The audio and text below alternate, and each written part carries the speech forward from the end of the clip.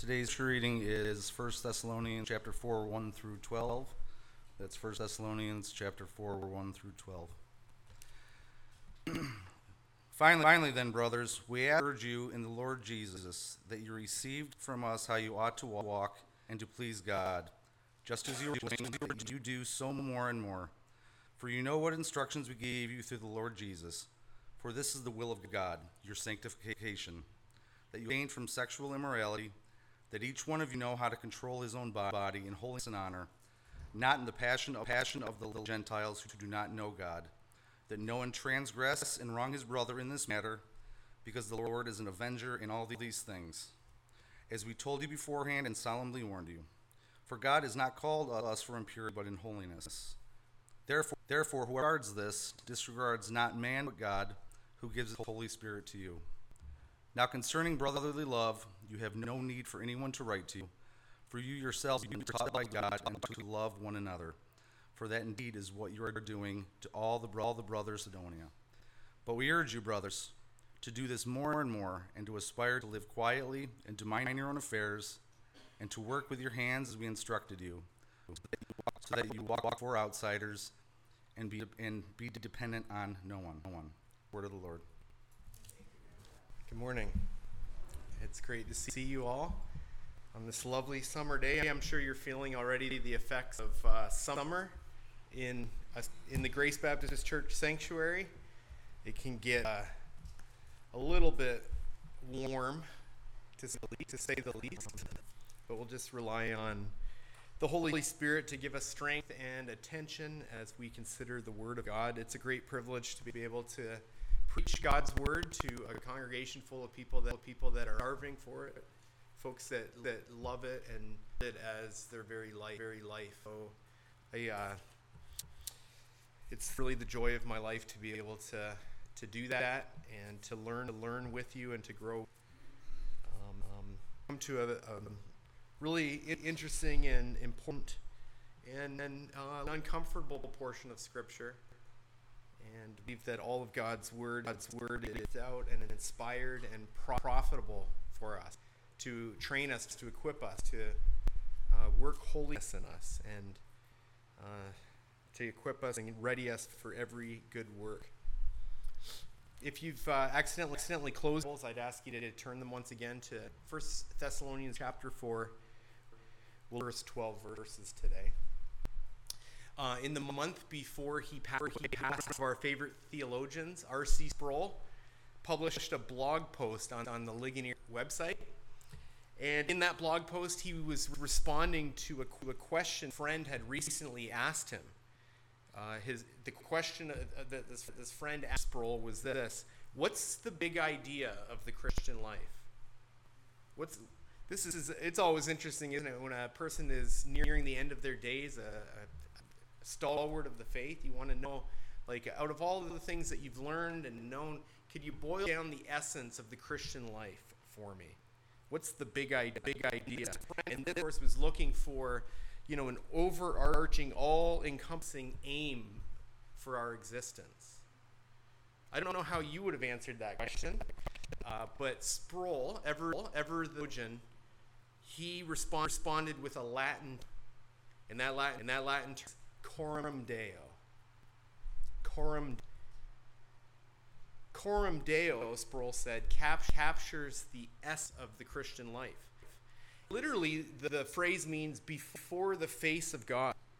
And it means, Sproul's words, to live one's entire life in the presence of God, under the authority of God, to the glory of God. And as I've been studying the Thessalonian epistles here, I've noticed this concept emerge quite frequently, quite regularly. Those same words kind of permeate all throughout these. Just skim through with me, if you will, and notice this will be kind of a key word for you to zero in on. The word before. That's indicating that same concept of Coram Deo. So before, as in before our God and Father, that's chapter 1, verse 3. Before our Lord Jesus, chapter 2, verse 19. In chapter 3, verses 9, and then again in 13, we read, before our God. And then we haven't got there yet, but if you look forward into chapter 5, verse 1, we read, before the Lord. And that's the construction of Coram Deo. You get the sense that this is how Paul and the apostles are living their lives. Like the apostle Paul would agree with Sproul that the Christian life is to be lived Coram Deo. This overarching concept to be incredibly important, I think, as we move into this next portion of Paul's letter, his letter to the Thessalonians. And believe it or not, the whole section that we've looked at so far, the first 3 chapters, really just one big section. It's an introduction, a thanksgiving, and a prayer report. And that's what Paul's been preoccupied with for the first 3 chapters. And it's been wonderful. We've learned a lot. Paul doesn't just waste these sections out of formality, but he knows he packs with all kinds of good truth. But finally, in chapter 4, getting into the main body of the letter. This section is much more, I might say, directly didactic, which means that Paul is going to give some very direct instructions to the people. With apostolic authority, Paul is going to ask and command and urge certain things on these Thessalonian believers. He's going to give them specific instructions, or rather, he's going to reiterate instructions that he's already given to them.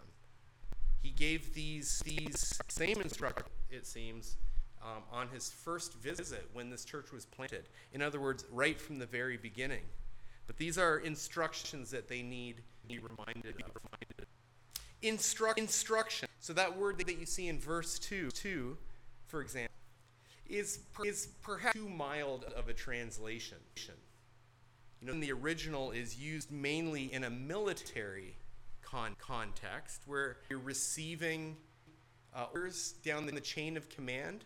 Many of you have served in some of branch armed forces, and you know what this is like to receive order, depending on your position, to pass them down, coming to you from commanding officer, someone that ranks in seniority higher than you do. And when these instructions come, the only proper response is to say, sir, and to execute those orders on the double. So what we're dealing with in our passage today has to do with our march. They're not just guidelines or light instructions for a better life. No, these are instructions, commands for our Christian walk. It has to do with our conduct. Or if you prefer, we're talking today about Christian ethics. Christian ethics. And that term kind of highlights it makes sense of the word ought that's found in the text here. You received from us how you ought walk. And that oughtness in Paul's language refers to like an ethical imperative. So we're talking about Christian ethics. This is how we ought to walk and conduct ourselves in the Christian life. And maybe some of you, let me just throw this out here right off the bat. Maybe some of you are thinking to yourself, that sounds more like the essence of Christianity. When you think, or when the world thinks about what Christianity is, that's immediately what comes to mind. These rules. You might know who this Sproul guy is, and you don't know Latin, but it's far to discern the big idea in the Christian life seems to be all the commandments, the rules, the list of do's and don'ts, the shalts and the shalt nots. Maybe you even believe that these rules are designed to cramp your style, to kill your joy, to restrict your life. Maybe you believe, and I don't know if you say this out loud or not, but maybe you believe in your heart of heart, the aim, the overarching essence of the Christian life is for the Christian to have no life. Well, I'm happy to tell you that that is not the case. And I hope you'll listen carefully to the Word of God if you're in that boat, if you're thinking that way, so that you can discover that exactly the opposite is true. Exactly the opposite to what your what your assumptions in life are. The exact opposite is true. Jesus says, "I have come that you might have life, and life abundantly." Christianity is all about truly living and living eternally. I'm tempted to think that Christianity is all about restrict rules. Then what you desperately need today is a paradigm shift. This paradigm shift on for size. Coram Deo. Coram Deo, a life lived in the presence of God, authority of God, for the glory of God. And just see, I hope you can track with me today and just see how that transforms not just your mindset, but your conduct. And I'm not just talking to unbelievers today who don't have a right concept. It's very apparent to me from my experience, just as a Christian church for a long time, but also as a pastor for a number of years. It's very apparent to me that Christians also adopt this mindset that Christianity is all about the rules, and we want to make sure that we're checking off the rules. Also making sure that other people are following the rules. It's very, very easy to become pharisaical, even as you mature more in Christ, paradoxically. And so all of us, I think, stand in need of this paradigm shift. And the one I'm suggesting to you, the one that the Apostle Paul is suggesting to you, is Coram Deo. So let's adopt that paradigm as Coram Deo as we look at this passage on main headings. Look first, conduct examined, and then in the second place, we'll see that conduct is encouraged and exhorted. So first, conduct examined. Secondly, conduct encouraged and exhorted. And I feel like I ought to tell you that very first heading is going to take the big bulk of our time together. And the second point, hopefully, will be just a very brief encouragement at the end. So I warn you about that just so that you're not panicking. Okay? This first take the longest, and it'll have 6 subpoints. Here I am spoiling you, preparing you very well for note-taking if you got these down, and meditate on them afterwards. Conduct examined. And one of the functions of this passage is to examine our conduct. To have us examine our own conduct in the light of certain truths. And on one level, as I've suggested a minute ago, we're quite used to having our conduct examined. You know, this is everywhere, all the time. This happens at school. And this week, a multitude of kids are rejoicing and chanting that little ditty about no more pencils and no more books. But the best part is no more teacher dirty looks. Tired of having conduct examined, until you realize that, yeah, you're out of school, but you're back in greater proximity to your parents, who are even more interested in examining conduct than your teacher ever dreamed about being. Well, we're always sizing people, watching them intently to see whether conforming to the proper customs and conduct. I hope I can I hope you'll agree with me and that I'm not just exposing myself up here. But that's how I know that because I do this all the time. I did it yesterday. My family went to hear the Finger Lakes Symphony Orchestra in the Pines at the coming in Naples yesterday, and I'm embarrassed to admit that in a context that I do a lot of examining. Are people dressed appropriately for the occasion, or are they, coming still wearing their pajama bottoms, which is quite common in these parts. I think you'll realize. Are they talking during the performance and milling about? Are they clapping at the appropriate times? I'm watching everyone and judging them, just like everyone is watching and judging me. And this was certainly going on in Thessalonica in the first century. And like any culture, that city had its own codes of acceptable conduct. Most notably were their ideas what constituted acceptable conduct came to basic behaviors like work and like sex. We'll look at the work part under our second heading.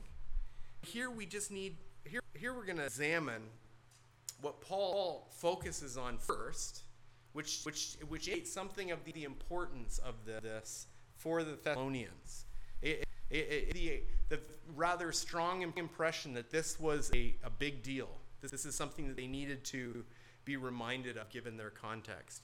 And so Paul's going to focus on these sexual ethics first. And there's no disputing that Thessalonica, along with other commercial centers in the Greco were notorious. Places like Corinth, for example, notorious, famous for their sexual licentiousness. Very few taboos. Fornication was rampant, and even if it was married, it was almost expected that he would have a side chick or three. Slaves doubled as concubines. Adultery was just part of life. And more than one historian has concluded that no other society in no other time was as sexually immoral as the Greco-Roman world in the first century when this would have been written. And I'm no expert. I'm no real historian, but I bet the United States in the 21st century it would give them a run for their money. And I'm going to assume that I don't need to convince you how relevant a message like this is for us in our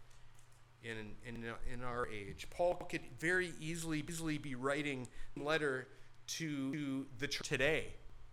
Indeed, Paul is writing this letter to the church today.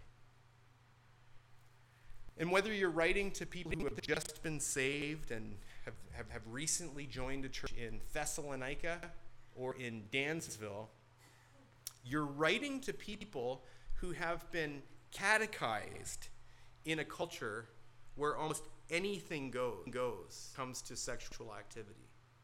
I say catechized from the earliest age, the air that we breathe. We imbibe all of this from childhood, from HPV vaccines to condoms in the bathrooms to unfiltered phones to hookup apps.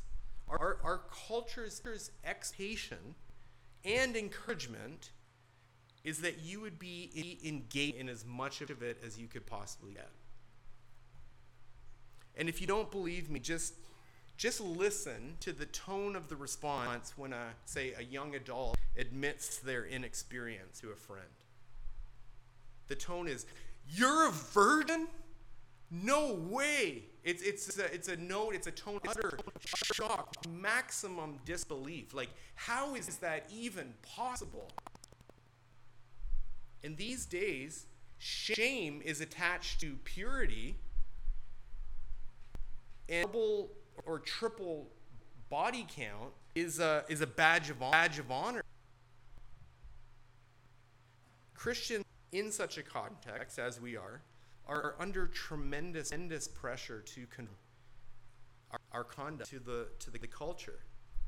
And maybe especially if your purity is a major point of opposition.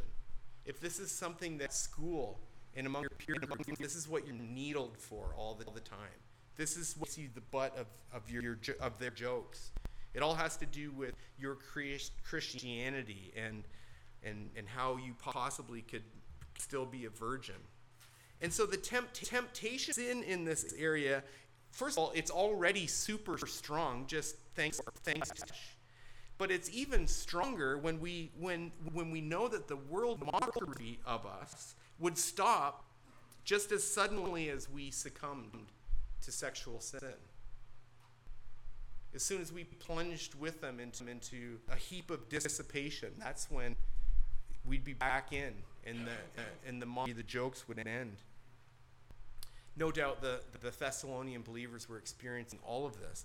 And given this context, it's very important that we would examine conduct.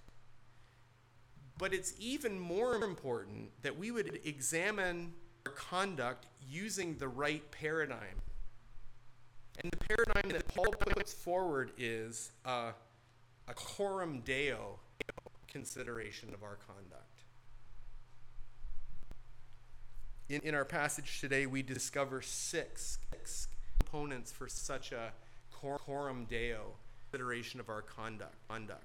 Things about God and about Him and about their commands that we need to understand if we are to conduct our lives, if we were to walk our Christian walk before His face.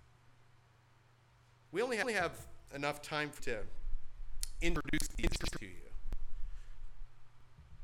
And I feel terrible about that, but it's just what we're up against. I'm going to just have to plant these thoughts in your mind and give you some fodder for stuff that you can chew on. I guess I don't feel too bad about that, because maybe the Lord will in that way.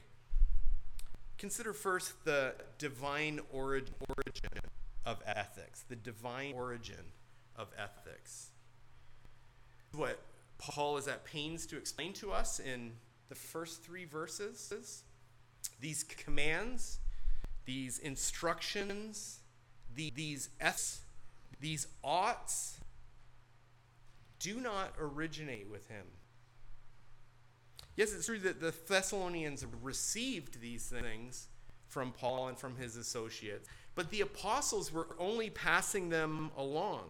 They're passing along what they themselves had received from higher authority. Think again about that military chain of command. That higher authority that we're talking about here is the Lord Jesus Christ. The risen and ruling king who is head over his church. Sisters, as the who has made us, as the one who has made us, as the one who died so that we might be forgiven, one who freed from our slavery to sin, and as the one who rose again, power from the grave and from death 3 days later, so we might walk in the life. Jesus Christ has the full authority to determine how we ought to live as citizens in the kingdom, in his kingdom. Living Coram Deo means, first of all, live under Christ's authority as his subjects. That's actually what it means to live before his face. It's to live on and to recognize his full authority in these matters, in all matters. Now, a proper understanding of the divine origin really, I think reflects a common notion that many people have about ethics and about conduct and codes of conduct. In many people's view, I think you'll agree, rules of conduct are man-made. And therefore, they're arbitrary. They're simply an outworking of people's hang-ups. They're a codification of people's, repressions and of human prudishness. That's what many people would have us believe. That's the very common view. The biblical view is that God's commands are neither arbitrary nor subjective. They are rooted in the divine nature. His commands are a modification of his holy, righteous character. The rules that Christ gives us are not reflections on his prudishness, are a reflection on his absolute purity. The proper perspective on these things, which by God's grace the Thessalonian believers possessed, it can be found all the way back in chapter 2, verse 13. You might just glance back at that if it might most on the page or just one page before. In the 13, Paul is expressing his thanksgiving that when they read the word of God, which they heard from the apostles, they accepted it. The passage says, not as the word of men, as what it really is, the word of God. And the same applies to ethics. Okay? The same thing applies to instructions about our conduct. These are to be received by us and obeyed, not as the rules of men, but as what they truly are, the commands of Christ. Paul's language is very clear. He says in verse 2 of our passage that the instructions that he has given, quote, through the Lord Jesus. Furthermore, in verse 1, he's urging our continuement to these things, and how he's asking in the Lord Jesus. Both of these are strong statements about the divine origin of these instructions. Why it is therefore incumbent on us that we would submit as subs who are living Coram Deo. The obvious implication is that when a person engages in any kind of sexual activity outside of marriage, he or she is not just breaking some arbitrary rules established by, I don't know, puritanical parents or oppressive church. No, that person is disobeying the clear commands of Christ himself. That's subpoint A. I'm going to have to probably move faster than that. So subpoint B, us considering the divine ends of ethics.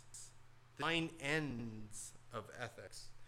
And that's just a fancy old-fashioned way to talk about ultimate purposes or goals or aims. So here we're asking, why has God commanded what he has commanded? For what purpose has he revealed to us his righteousness? And Paul gives us two reasons in verse 1. The first is so that we would know how we ought to walk. Okay, and that's great. It's wonderful to realize that God has not left us to figure all of this out for ourselves, our own. He leaving it up to us and to society to figure out a social pact that we can make with each other, agreeing on what would be acceptable behavior. No, God has revealed these things to us. He has made very clear what his righteousness requires. He has shown you, O man, what is good and what the Lord requires of thee. So that's good, but that is not an ultimate end, because we can still push back at that. We can still ask the why question. And that why question that we put even to that is answered in the reason that Paul gives in verse 1. We have been given his just rules so that we would know what pleases him. The pleasure of God, the glory of God. This is the divine end of ethics. This is what lies at the very heart of what it means to live Coram Deo. It means to live before his face, underneath the light of his countenance, underneath his smile, for his glory. What a way to live. It's what we've been called to. And if so, then we need to know what brings about that smile, what pleases. And I trust that you understand that when we're talking about conduct that is pleasing to God, we're not talking at all about that we can do to kind of curry his favor and earn some kind of stand for him. I hope you realize that is an impossibility. No one can do that. All of the favor that I have before God has been earned by the work of Christ on my behalf. I have an eternal standing with God for no other reason than that I am standing in his beloved Son, in whom he is well pleased. But as I stand in Christ with sins forgiven, having received a new heart, a new nature, with the indwelling Spirit, all of those promises that Glenn read for us about in Ezekiel, we experience that now, and so I'm freed up now to live a life that pleases the Lord. My conduct and yours either brings him pleasure or brings him grief. And the aim of Coram Deo is to conduct ourselves in a way that is pleasing to Christ. That might seem like a very basic point to make. But if we were to really put that into practice, it would call for a radical change of our set. What is my deep orientation? What is yours? It's to please ourselves. What is the main driver of sin? Especially what's in view here, sexual sin. What is the main driver of that? It's our own pleasure. And so I want you to seriously consider how you act with your girlfriend, or how you use your phone, or how you use your body. I want you to just imagine with me how those things might change rather drastically if you were honestly pursuing the Lord's pleasure instead of your own. A third component in a Coram Deo examination of our conduct has to do with divine knowledge. Divine knowledge. We could say there are two types of people in the world. Who don't know God, and people who are known by God. You can always divide up the world into two groups of people, but I think this is a particular helpful way to divide them up for this point. People either don't know God, or people are known by God. Now, of course, in some sense, God knows everybody. Who is not known in that strict sense by God? He's omniscient. He knows everything. But more often than not, across that word, that idea, knowledge in the Bible, it has to do not with mere head knowledge and information. It has to do with intimacy. And so to be known by God is to be loved by God, and to be called according to his purpose. Paul will say in Romans chapter 8, a very favorite and famous part of Scripture, that those whom God foreknew, and by foreknow he means foreloved, those whom God foreknew he called, and those he called he sanctified, and so on. And Paul, I think, is alluding to this same idea in verse of our passage, which actually is a really great transition verse for our purpose, because it begins by talking about the will of God, which is very much to God's pleasure. When we're talking about the will of God, talking about that which God pleases him, that which he is doing for his own glory. And what is God pursuing for his own glory? Look at the text. Your sanctification. So that while you're pursuing his pleasure, he is pursuing your holiness. That's an amazing thing on the face of it. And we'll talk about our holiness more in just a few minutes. But first, let's just come straightway to what Paul believes our sanctification requires in the present moment. What does holiness require right now? It's this: to abstain from sexual immorality. Each one of you know how to control his own body in honor and holiness. That's the will of God. That's what your sanctification needs to be about in this moment. Abstaining from sexual immorality and knowing how to control your own body in holiness and in honor. Sexual immorality. That's a word that you encounter over and over in Scripture. You might get the impression, and it would be a right one, that this very common problem for people to fall into, and it's very important we consider the state of our soul. Contrary to what you might hear from even other wonderful preachers, the Bible does not whisper about sexual sin. The Bible is very loud and very clear of this pitfall. And the term itself, when we encounter this term often in Scripture, the word in the original language is porneia. And that's a word from which we get our word pornography. It's a general term that encompasses all forms of illicit behaviors along these lines, from fornication to adultery to homosexuality, and yes, to the use of pornography, as well as everything that comes in between. And that comes to us in regards to all this is mean. We're not to engage in of it. It's out of bounds. There's a posted sign on it. Paul's advice elsewhere is to run away from it as fast as far as you can.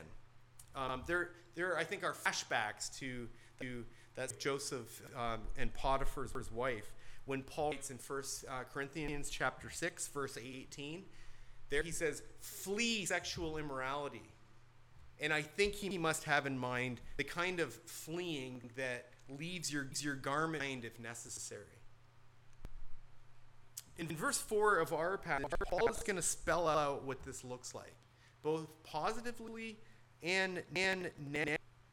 Look at the text with me. So positively, abstaining from sexual morality means controlling our own body, our bodies in holiness and honor. And this is another one of these tricky verses and phrases to translate. And different scholars, different translators really struggle over. Actually, it's just two words that cause all of the confusion: a noun and a verb. And the noun is a word that literally means vessel. If you have an older translation, maybe they don't even translate it, but they say vessel. And so what does a vessel refer to? Some say it refers to a wife. Some say that it refers to your body. Still others argue more specific than that and refers in a holistic way to a body part. And if you can settle on those, then the difficulty is compounded when you add the verb. Okay, so the verb, does the verb mean acquire or control? And so individually it's difficult, and then it's compounded, the translation issue, when you put these together. Does it mean acquire, possess your own wife? Does it mean acquire your own body? It's very difficult. And I don't really have the final answer on. Chances are that you have before you in your English translations one of these two. It says, it might say, "Let each of you possess his own wife," or you might have a translation that says, "Let each of you control your body." So again, the chances hopefully are good that you have one of those options. Those seem to be the most common ones that translators have settled on.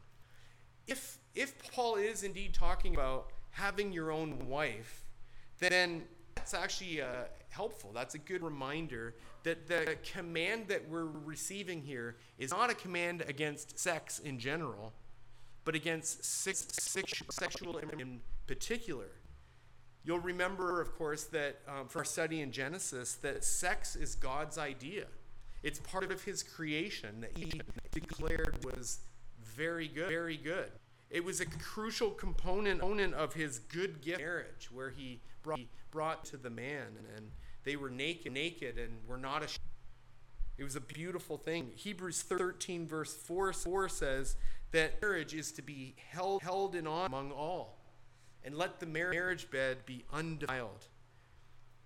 There's a beauty and a goodness and a truth to sex when it's in its original context, its design. So there's that. If your translation says that, that's a helpful reminder. But in my opinion, controlling one's own body parts is the better translation. And the reason that I lean towards that makes better sense of this next part, where Paul is going to give us a negative example. Look at verse 5. He says, "Not," so there now he's going to the other side of the coin, "not in the passions of lust like the Gentiles." So here he's talking about unbelievers who don't have their vessels, their members under control. They have their passions and their lusts just have free reign. Their rule is whatever, however, whenever, and with whomever. It's out of control. This is exactly what I'd expect from people who do not know God.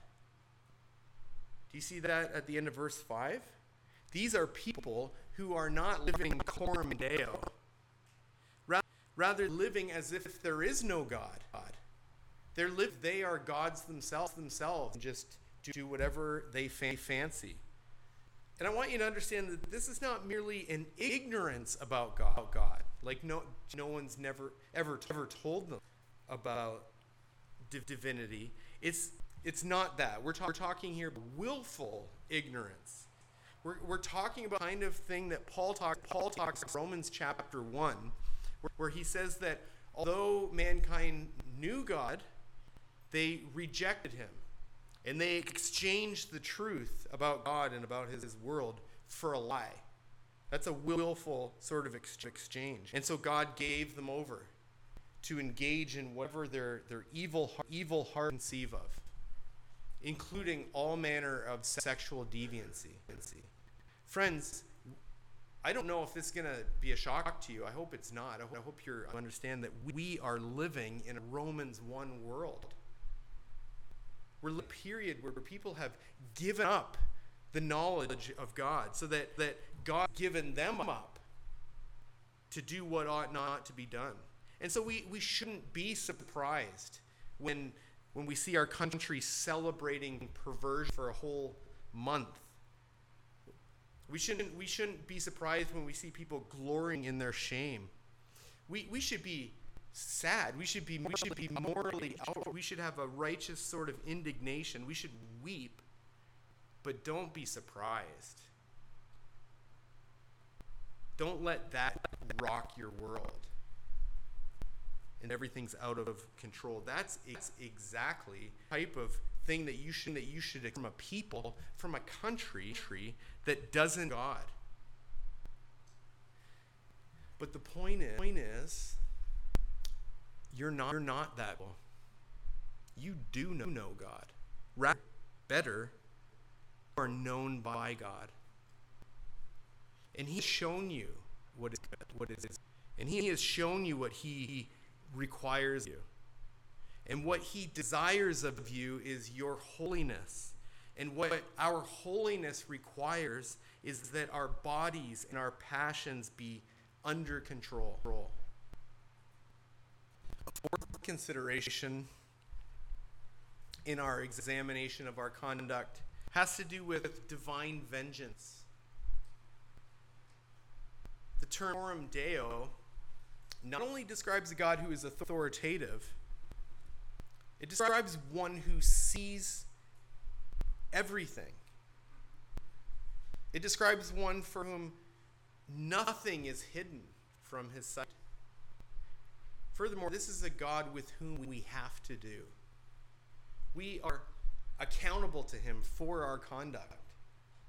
This is the truth that Paul brings forward in verse 6, where we are exhorted as follows. He says, "Let no one transgress and wrong his brother in this matter." Now that word transgress, that's one of the aspects of it's a word that we encounter often in Scripture, and it brings to light that act of sin that the idea is crossing a boundary or going beyond a fixed point, a set point. And our own language, I think, invokes this idea when we say things like, "I went too far with my boyfriend." What's going on with sexual sin is at least two things. On the one hand, you've transgressed a moral boundary, one that Christ himself has established. We've talked about that. But the other side is that sexual sin represents a wrong against us. Now, this is obviously the case when it comes to sexual abuse and assault. And statistics alone just indicate that there are many people, even here today, who have been against grievously in this area. You've been victimized. You've been hurt. In most cases, by someone that you knew and trusted. And no doubt, you carry those wounds to the day. And today, if you're in that place, if that describes you today, I just want you to know, I want you to be assured of the love of God's people. I want you to really know that there's compassion and understanding among the people of God. Many who have been in the same sort of situation. And if you are here today who someone is presently enduring, I want to urge you to let one know about that, so that the wrong that it is being done to you right now can to light, and so that you can to receive healing from that terrible sin. We should expect that in a world that is given over to these sorts of sexual perversions and immorality, we shouldn't be surprised when it leaves in its wake just utter devastation. And we want to be a people who are a place of refuge for people that hurt and devastated by sin, and the sin of others. And if you're in that boat today, I want you to know, even more importantly, I want to offer you the consolation of Christ, which is in part this. Look at verse 6. The Lord is an avenger in all these things. I want to assure you that the Lord sees and knows, and he's not turned a blind eye. And he will most certainly execute vengeance on every abuser. But notice that Paul doesn't single out abusers. This applies to abusers, that's for sure. But he's not making that specific, not narrowing things down to only. And you know this, that in Scripture, sometimes there's certain scriptures that talk about the fact that sexual sin is ultimately and primarily a sin against God. right? You know David's confession in Psalm 51 where he declares that.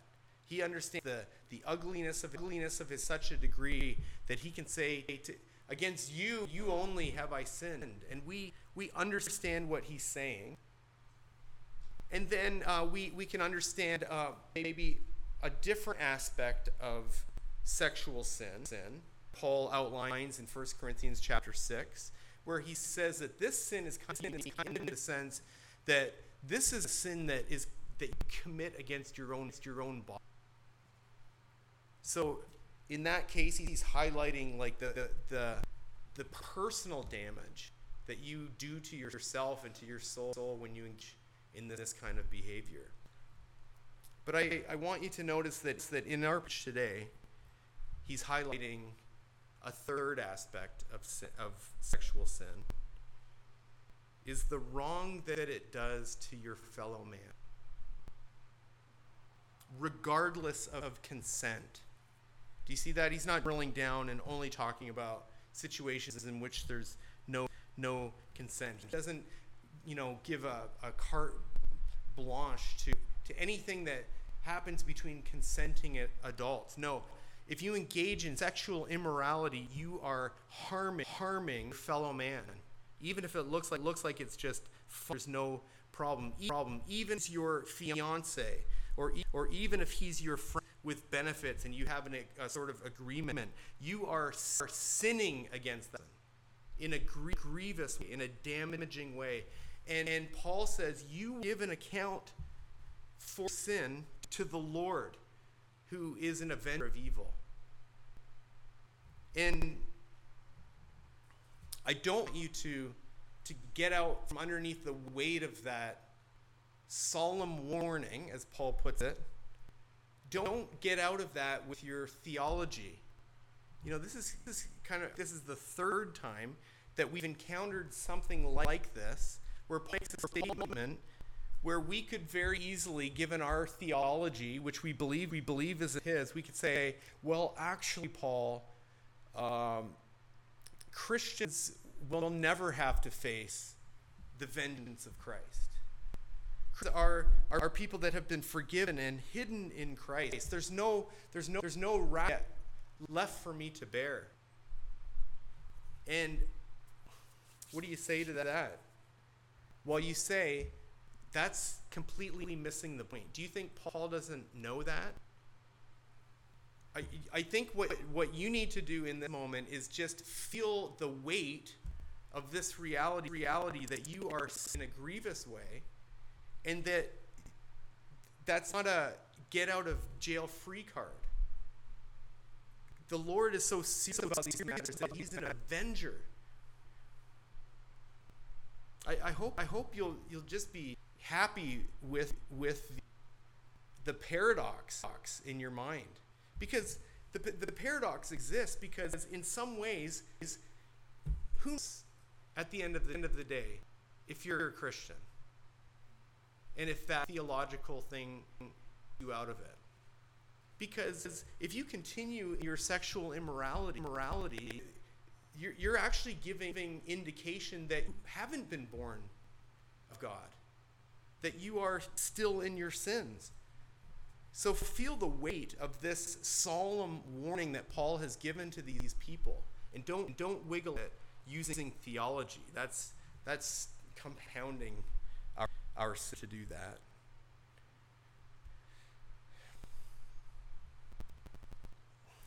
Stay with me, please, a few more minutes. I want to point to you. We're doing great with this Coram Deo analysis of our conduct. And part of that, in the fifth place, is to consider the divine gift.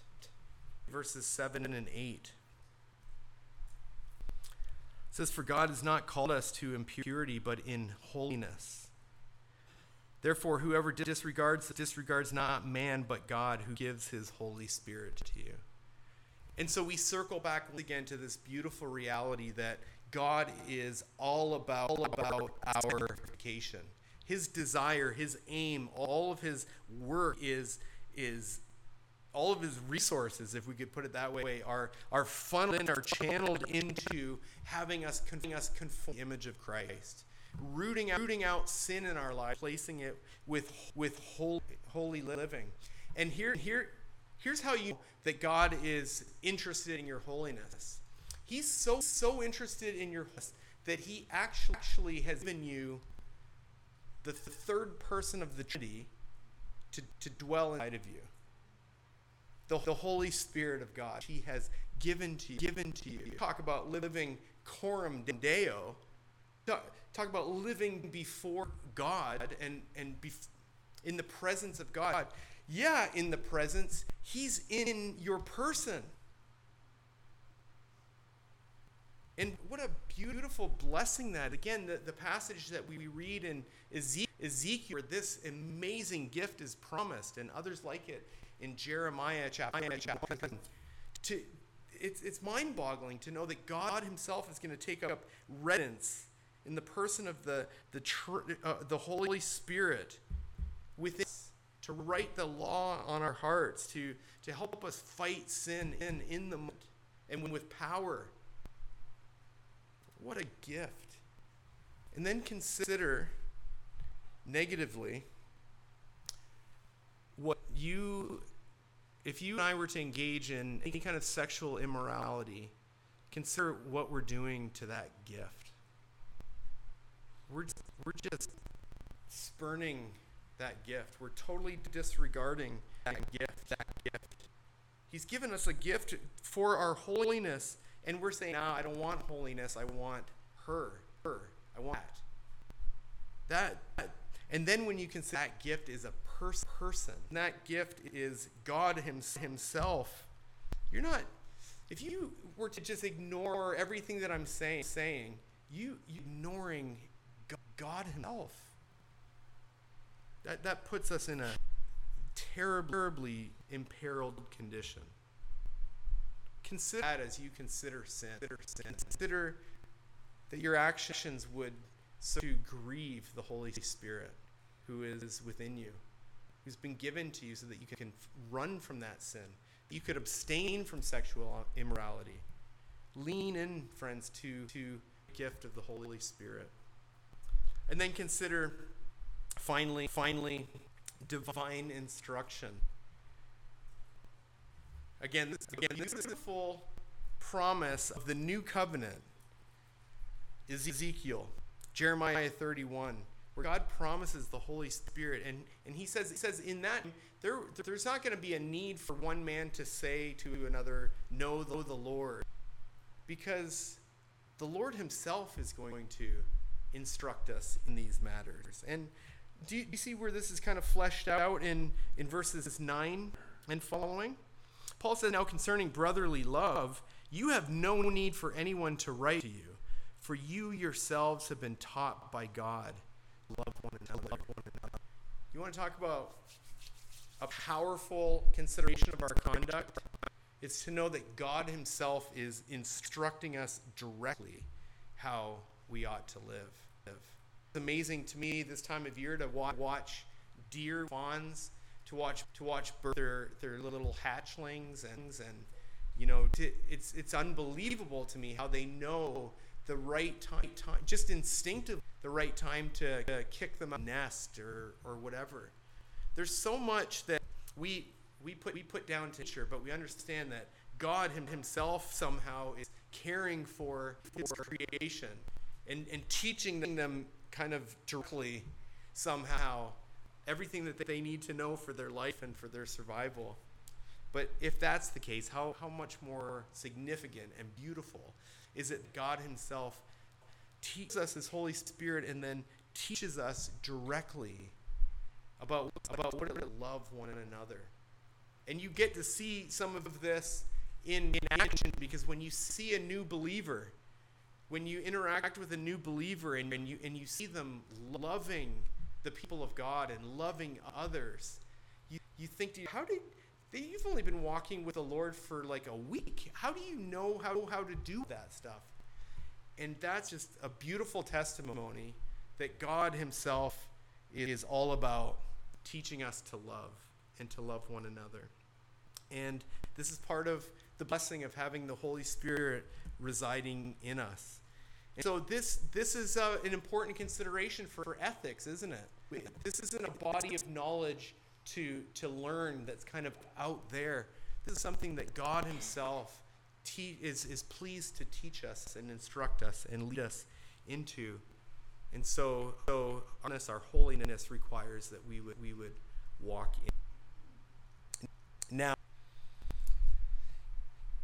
we're out of time. I want to just leave you with that second point, which I promised would be brief, and that's my promise. Conduct, encouraged, and exhorted. I hope you can get the sense through this passage that Paul is actually, yes, he's exhorting them with very strong exhortations, but he's also super encouraged. When he knows himself and when he hears reports that the stuff that he's already acted them, they're actually doing, that they're living. He says this in verse 1, we urge you in the Lord Jesus, that receive from us how you ought to walk and to please God, just as you're doing. You're doing it. And then again, at the end, he says, you're doing this, and it's wonderful. Verse 10, this is what you're doing for all of those in Macedonia. You are exercising, you are displaying your love for the brothers and serving them in so many ways. But here's the exhortation. What you're doing, abstaining from sexual immorality, loving the brothers, working with your hands, quiet and godly life, minding your own P's and Q's, showing forth the calmness and the contentedness of what it means to live under the pleasure of God, under his smile for his face. You're doing that. Brothers and sisters, do it more. Don't grow sad in the status quo. He's calling you to holiness. Let's go deeper in holiness. Not be content to just not cross a certain line of righteousness. Let's be determined together to hard and fast and far into righteousness and holiness. What a testimony this would be to outsiders. It wouldn't take much of doing that, I think you'd agree, in this culture where people would sit up and take notice. And that it might be very attractive to them, and that they might see the attractiveness and the beauty of the Savior. Friends, brothers and sisters, together let's live and let's conduct ourselves coram Deo for his